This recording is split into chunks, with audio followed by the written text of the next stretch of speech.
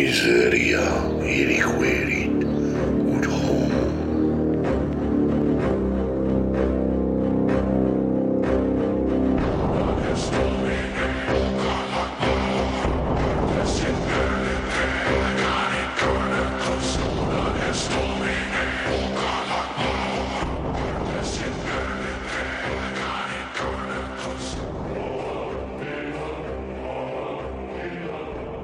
Welcome back inside the CKDJ studios, here for an exclusive interview. I myself am, of course, Colin the Music Man, and alongside me on the phone today, we've got the Beast King FTM. Hello. How's it going today, Beast King? It's all right, I guess. Yeah, it's a good day. How was your day? My day's been all right. I went back and watched some. But because you sound happy. Yeah, I mean, you sound genuinely happy. You sound like life's treating you good. Yeah, life's. Well, you always like that? Life's always been good to you? Not necessarily. I mean, everybody's had their ups and their downs throughout life, but Yeah. I wanted to start this interview off by asking you how you got into the wrestling business. By being an idiot, I guess. I was a young, insecure, fragile, frail, skinny little bitch of a man. I was in high school.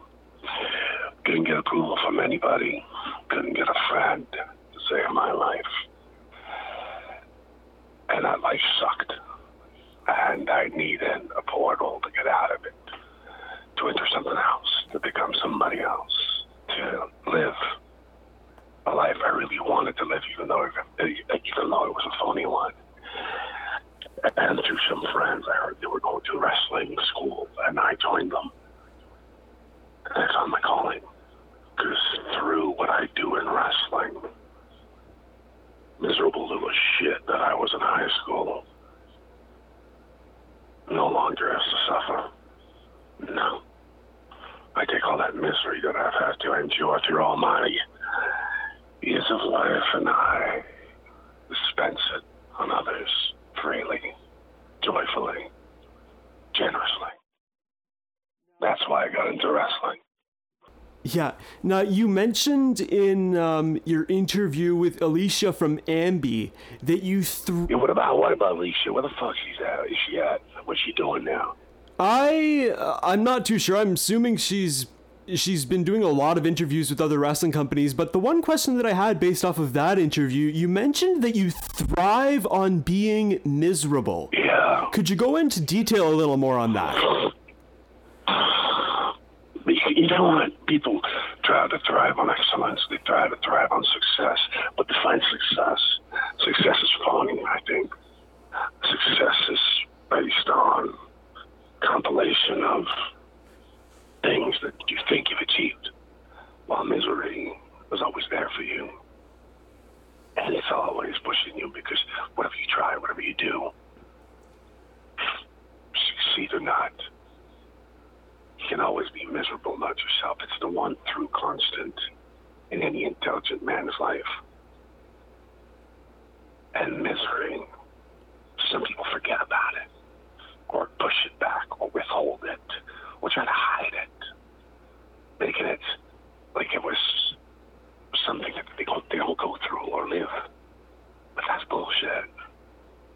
I thrive on misery because I thrive on reminding everyone that it's the purest sentiment in one's life. And they need everyone in this business, for sure, as fuck, needs to be reminded that they're miserable bastards. It's like I was as a kid when I started out. They're miserable. They live and die for the approval of a couple of hundred people screaming their lungs out because for some foolish, stupid, athletic achievement. Well, deep inside, it's not about the sport. It's about being loved because they don't love themselves. That's what it is, and that's what I thrive on. That misery, bringing it right back in everybody's faces. I am in 100% cohesion with my misery. Not everybody is, and I make it a mission to myself to remind everyone that they're miserable fucks. Right. Now, if you ask everyday wrestlers what their goal in wrestling is, it's to win championships and to win the belts. Yeah. Would you say that that's your goal in wrestling, or what would your goal in wrestling be? Not for shit. I really don't give a shit about a 10-pound piece of thin. Now, you know what I want to do at this point in my life? I'm an old bag. I've been doing this for a long time. I've seen them come and go.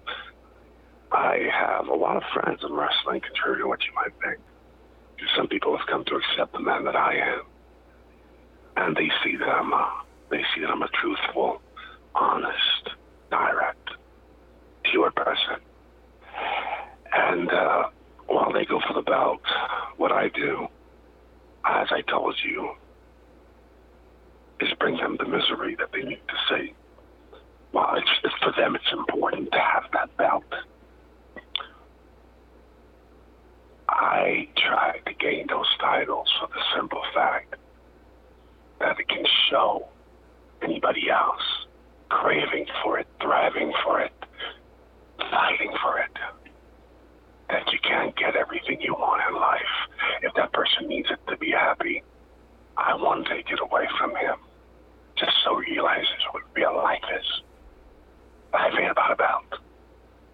Life is about failing to get that belt, getting up, trying to do it again, and failing again and again and again. That's what life is. Failure. I'm honest about it. These people are not. Now, the snake. Yeah, what about it? A lot of people have questions about the snake. First question, is there like a... Where did the snake idea come from? It's not an idea. It's an animal. I've always loved reptiles. I love every animal that there is. I am a zoo fanatic. I love going to the zoo. Goes back to the primitive state of everything. Snakes and reptiles are the most primitive and oldest races and species on this earth. More so than human. And they're pure, they're true. They have no ambiguity. They don't give a shit about humans. They're true to themselves. They're cold, calm. They'll only strike you if they have to. They'll only bite you if they're hungry. They're not aggressive. They're just so soothing and calming and beautiful. So is every little animal. I have dogs. I have cats. If it was only to me, I'd get rid of all the goddamn humans and populate this planet with animals only. I'd be much better off. Okay, now moving on. I've been doing some work with Victory Ring out of Thetford, Quebec recently. And the first show that I worked on with them was Victory Ring's Rise or Fall. Now, back at Overdrive, the Dominator Dom Boulanger had a match for the Victory Ring Championship with Drew Onyx. But after Drew Onyx's partner, Mike Marston, came out to save Drew and attack Dom, you came out to save Dom from the attack of the Bone Collectors. This is something that wasn't exactly foreseen by the fans of Victory Ring. Can you sort of explain your actions behind that? I just like to have fun. And for what it's worth, I like Dom. Dom's a good man. But Dom is no fool. That's why I'm telling you, he's a good man. He knows what I am. He doesn't believe or think for 1 second that we're friends or even allies. We're not. It was that moment right there that I felt called for me to get there. Bone selectors are miserable bastards, but they're the kind of people that don't realize it or see it. They need to be brought back to reality. And I want to do that for my good old friend, my good old pal, Juonix. I love that man. I truly do. With all my heart, he's one of my best friends in the world. But I want to break his soul, and I want to break his heart, his spirit, because he needs it. He needs me to do that. And that's what friends are for, right? Bring you back to reality. I want to be a good friend to him and Marston.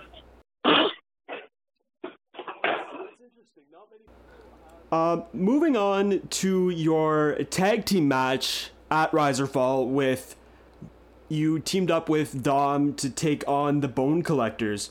There was a spot in the match where you had Drew Onyx down for the pin, I believe it was, but then after I believe it was after a count of 2, you let up on the pin to go attack Mike Marston some more.